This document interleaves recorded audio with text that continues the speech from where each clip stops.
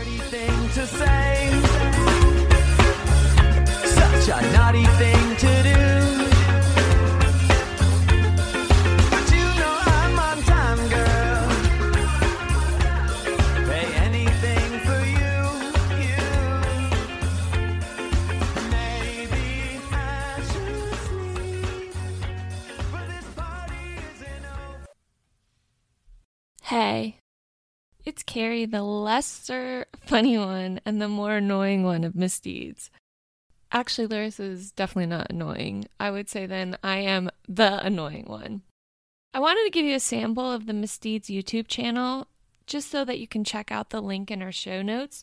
We feature shorts of what modern monarchs allegedly cheated, who are the upcoming queens and rulers of Europe that are female, and our favorite misdeed adjacent clips that we don't want to see get lost in the cemetery of old documentaries and never see the light of day again. So please come find us at Misdeeds and Intrigue YouTube channel.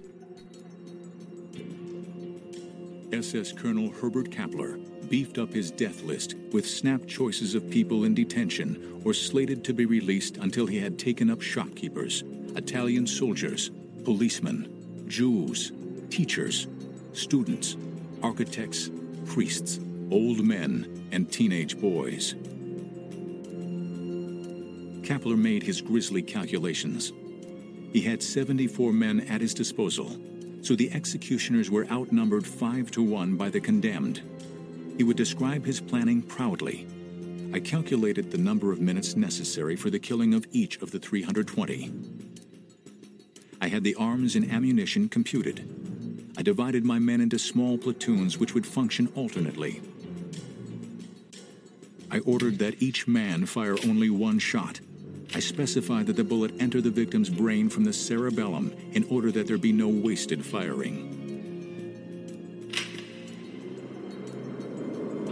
The doomed Italians were loaded onto trucks that afternoon and hauled like cattle to abandoned caves in an area where early Christians had been condemned to martyrdom.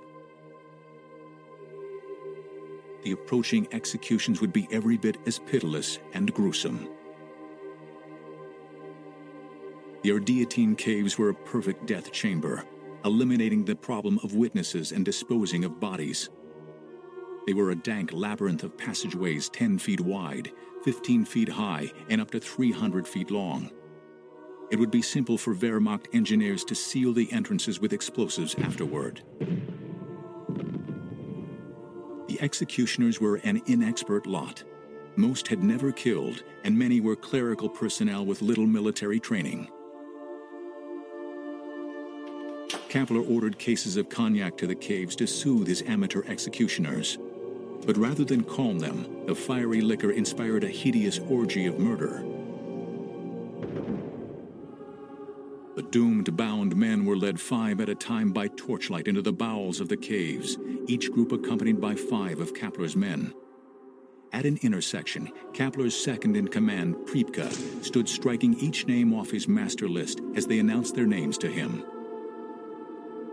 Then they were forced to kneel and turn their head to the proper angle to receive their bullet. From 2 o'clock in the afternoon until 8 o'clock in the evening, the prisoners were systematically annihilated.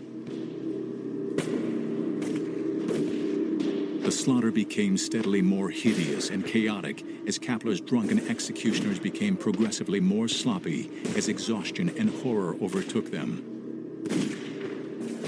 The system broke down. Bullets were poorly aimed and maimed without killing.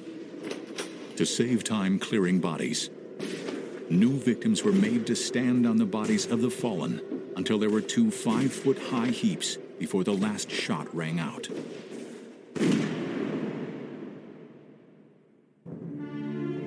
When news of the disaster was brought to the Pope by his confessor, he raised both his hands in pain and cried out, "It cannot be." His last hope of the Germans being too civilized to carry out their threat had died in the Ardeatine caves. Count Dallatore, chief editor of the Vatican newspaper Osservatore Romano, wrote a condemning front-page editorial that would be understood, although unsigned, as the voice of the Pope himself. But the published piece, as revised for the Pope, reduced a vibrant protest to a general censure of tragic violence. The fear was that an already grave situation would worsen. So, according to the Vatican paper, the victims were the Germans, the culprits were the partisans, and the people massacred were sacrificed. Do